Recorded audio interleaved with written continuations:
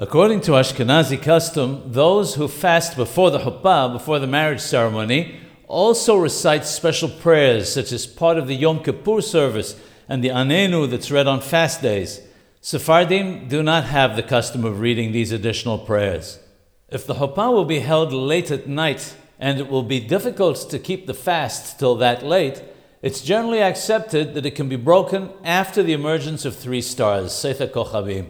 In such a case, however, one must be careful not to consume any alcoholic beverage, especially since there's an opinion that one of the reasons for the fast is so that alcoholic beverages will not be consumed before the wedding ceremony.